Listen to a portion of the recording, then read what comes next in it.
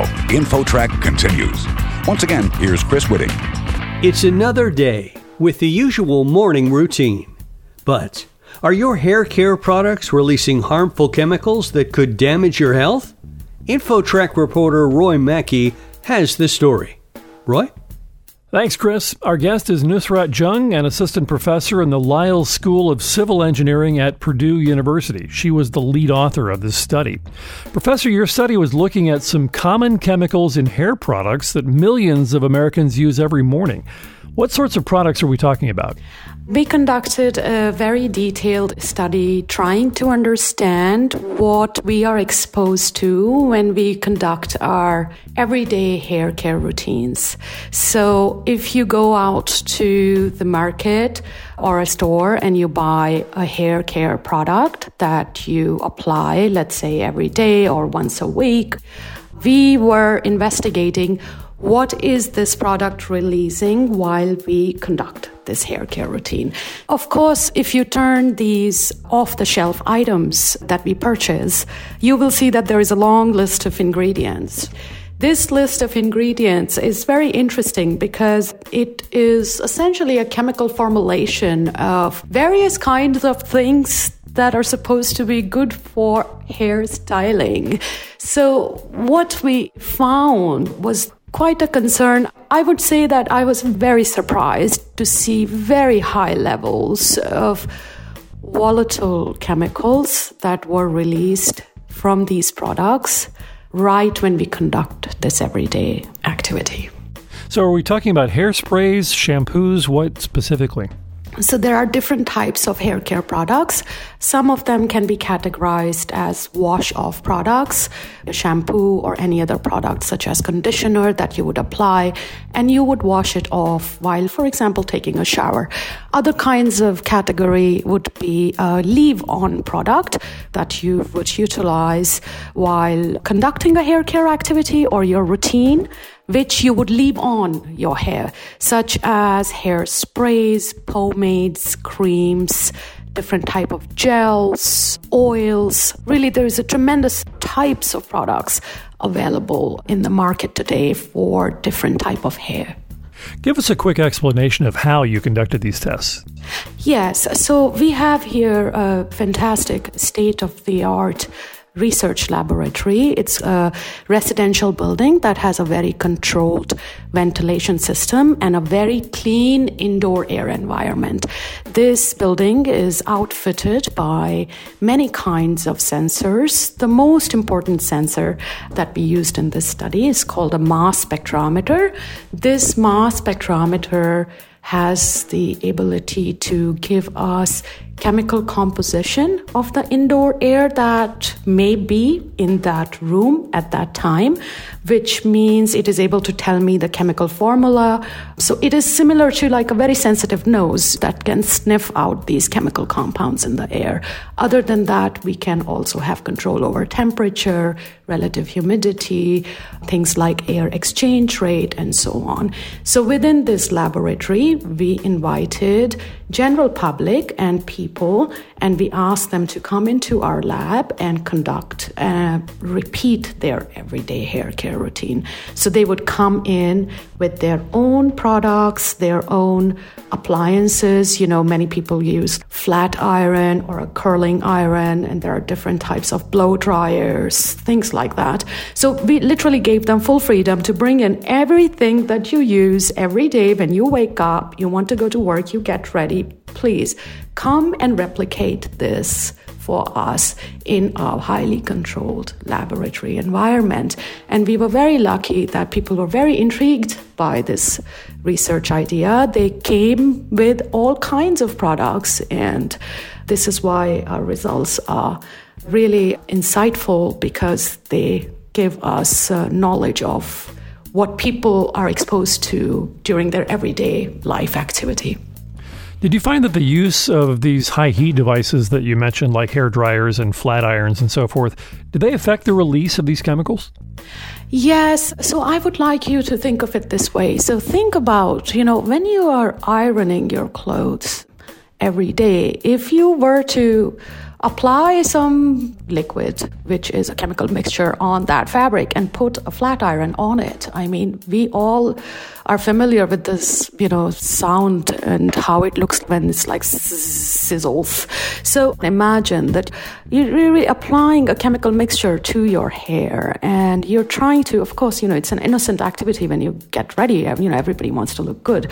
But when you are doing this at the same time, you are exposing that chemical mixture to high heat. Some of these chemical compounds that are very, very volatile may very quickly be released into the air right near our breathing zone, which means this is the air that we are breathing while we are conducting this activity, which makes this a very unique problem, because while we are conducting this activity and exacerbating the chemical emissions of these products, we are at the same time might be inhaling them. So I think that is the big surprise here. Would using a bathroom exhaust fan help? Yes, so we did come up with multiple solutions.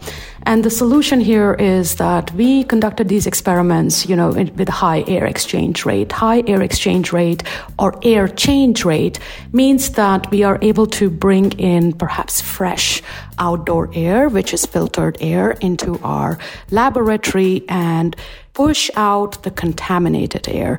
So if you really want to continue to use these products, my advice would be to turn on your exhaust fan. If you were to do so, you are effectively able to reduce your exposure almost more than 90% of these chemical compounds. So this is a very effective strategy. At the same time, I do want to share that if this were to be happening in a big city like New York, your exhaust air of your apartment or your house might very well be somebody else's intake air. So some things can be filtered out using our filtration mechanisms that we have in buildings, but not everything. So there is a possibility that these chemical compounds that may not be very good for us to inhale are circulating in our buildings longer than they should. So in an ideal case scenario, it would be wonderful to not have to, expose yourself to any of these compounds at all. But should you do that, please turn on your exhaust fan and perhaps use very good filtration media in your residential apartments and your buildings. What kinds of health problems can result from exposure to these chemicals? Unfortunately, I cannot comment on the health problems resulting from this kind of exposure. We are the first one to actually have found that we are being exposed, first of all, to this. So it is my hope that this is seen as an opportunity by the toxicologist, epidemiologist, and health scientist to take a deeper look into what kind of health issues may be resulting from exposure to these chemical contaminants. We are aware, though, that D5-siloxane, which is one of the kind of this compound, they have been found to lead to adverse effects on the respiratory tract, liver, and nervous system of laboratory animals.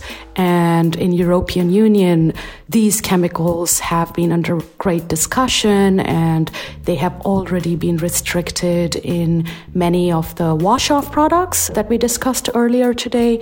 So there is, increasing amount of information available to us about these chemical compounds, but we are yet to discover more details. But it is my hope that this study will invite many more scientists to take a deeper look into what the exposure might result into to these chemicals. Are products available that do not contain these chemicals, or do you just simply recommend to stop using them? There are so many kinds of products that are available off the shelf. At the end of the day, I do understand, like I said, it's an innocent activity. We all want to wake up. We want to look good. We want to go to work. So I think that we should simply, if we are worried about our exposure, you want to possibly reduce your exposure. And a good way to reduce your exposure is to reduce the frequency of exposure. That means maybe reduce the frequency of the products. At the end of the day, These are chemical mixtures. Everything that you buy off the shelf, it's a sort of formulation. So I think it's quite difficult for me to answer the question is which product is good, because we honestly did not study all of the products that are available in the market. We are only able to document the information of what people bought to our lab, which they use every day. So first of all, it is really difficult to say. Second, at the end of the day, if you wish to reduce your exposure, one should reduce the frequency of utilizing such products that may cause the exposure. And is there anything on a label that someone can look for, a chemical name, for example? Yes, so there are many kinds of chemicals. They have very long chemical names. For example, D5 is called as decamethylcyclopentasiloxane. And then similarly, there is D4, there is D3, L2, L3, L4, and so on, which are linear siloxanes.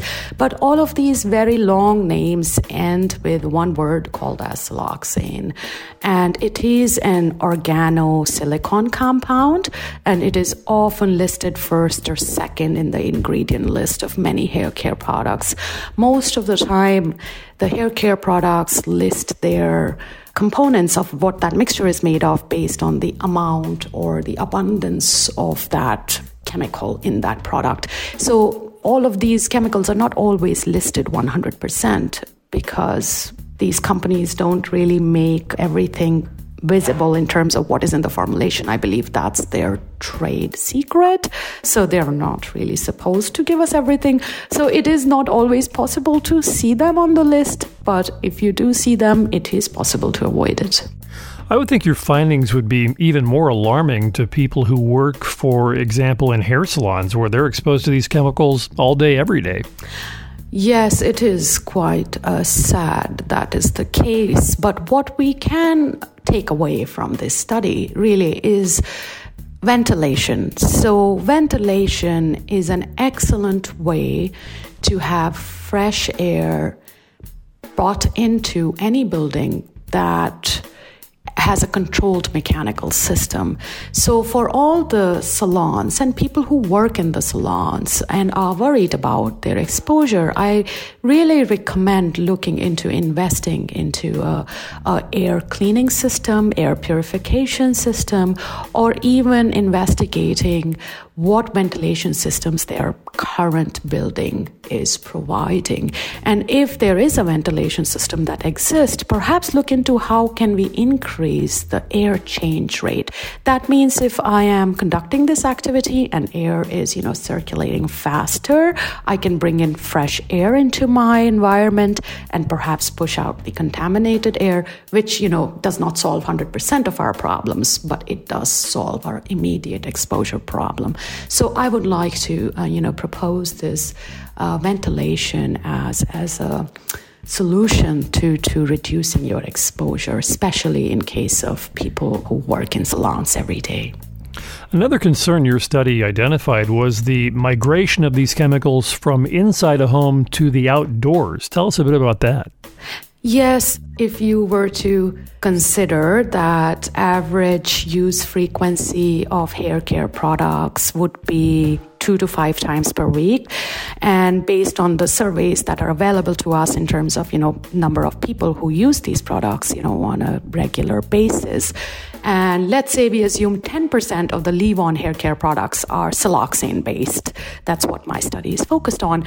We estimated that indoor to outdoor emission of this compound called D5 could reach about 0.4 to 6 metric tons per year in the US, because we have to remember that when these chemicals are being pushed out of our building environments, they are going to the outdoor environments. And these chemicals then have the ability to also collectively be piped back into the building through our ventilation systems once more. So if you conduct an activity, you just have to think about what the pathway is going to be. We can't really get rid of it 100%. So when we are pushing it outdoors, we are literally just diluting it. Inside buildings, it's exacerbated because you're in a small volume and it's closed. So we have to think of really perhaps not causing these emissions because they participate in overall pollution. And as we know, we have as a society done an excellent job, for example, reducing pollution by the transportation industry. We have such stringent regulations on cars, exhaust, vehicle exhaust, and things like that. So perhaps it's a good idea to think about how to limit our emissions that are caused from buildings to the outdoor environment. And perhaps this study, and there are many other studies that are characterizing these emissions all the time. So overall amount of emissions caused from buildings to the outdoor environment may very well become more significant as we reduce the emissions caused by, for example, transportation industry or other such sources. Just briefly, do you have any final words of advice based upon what you've learned in this study? Yes. Please turn on your ventilation exhaust systems whenever you conduct your everyday hair care routine. Our model shows that if you were to turn on your bathroom exhaust fan, you can reduce your exposure by over 90%. Second good idea would be to perhaps reduce the frequency of using such products if you are concerned about your exposure.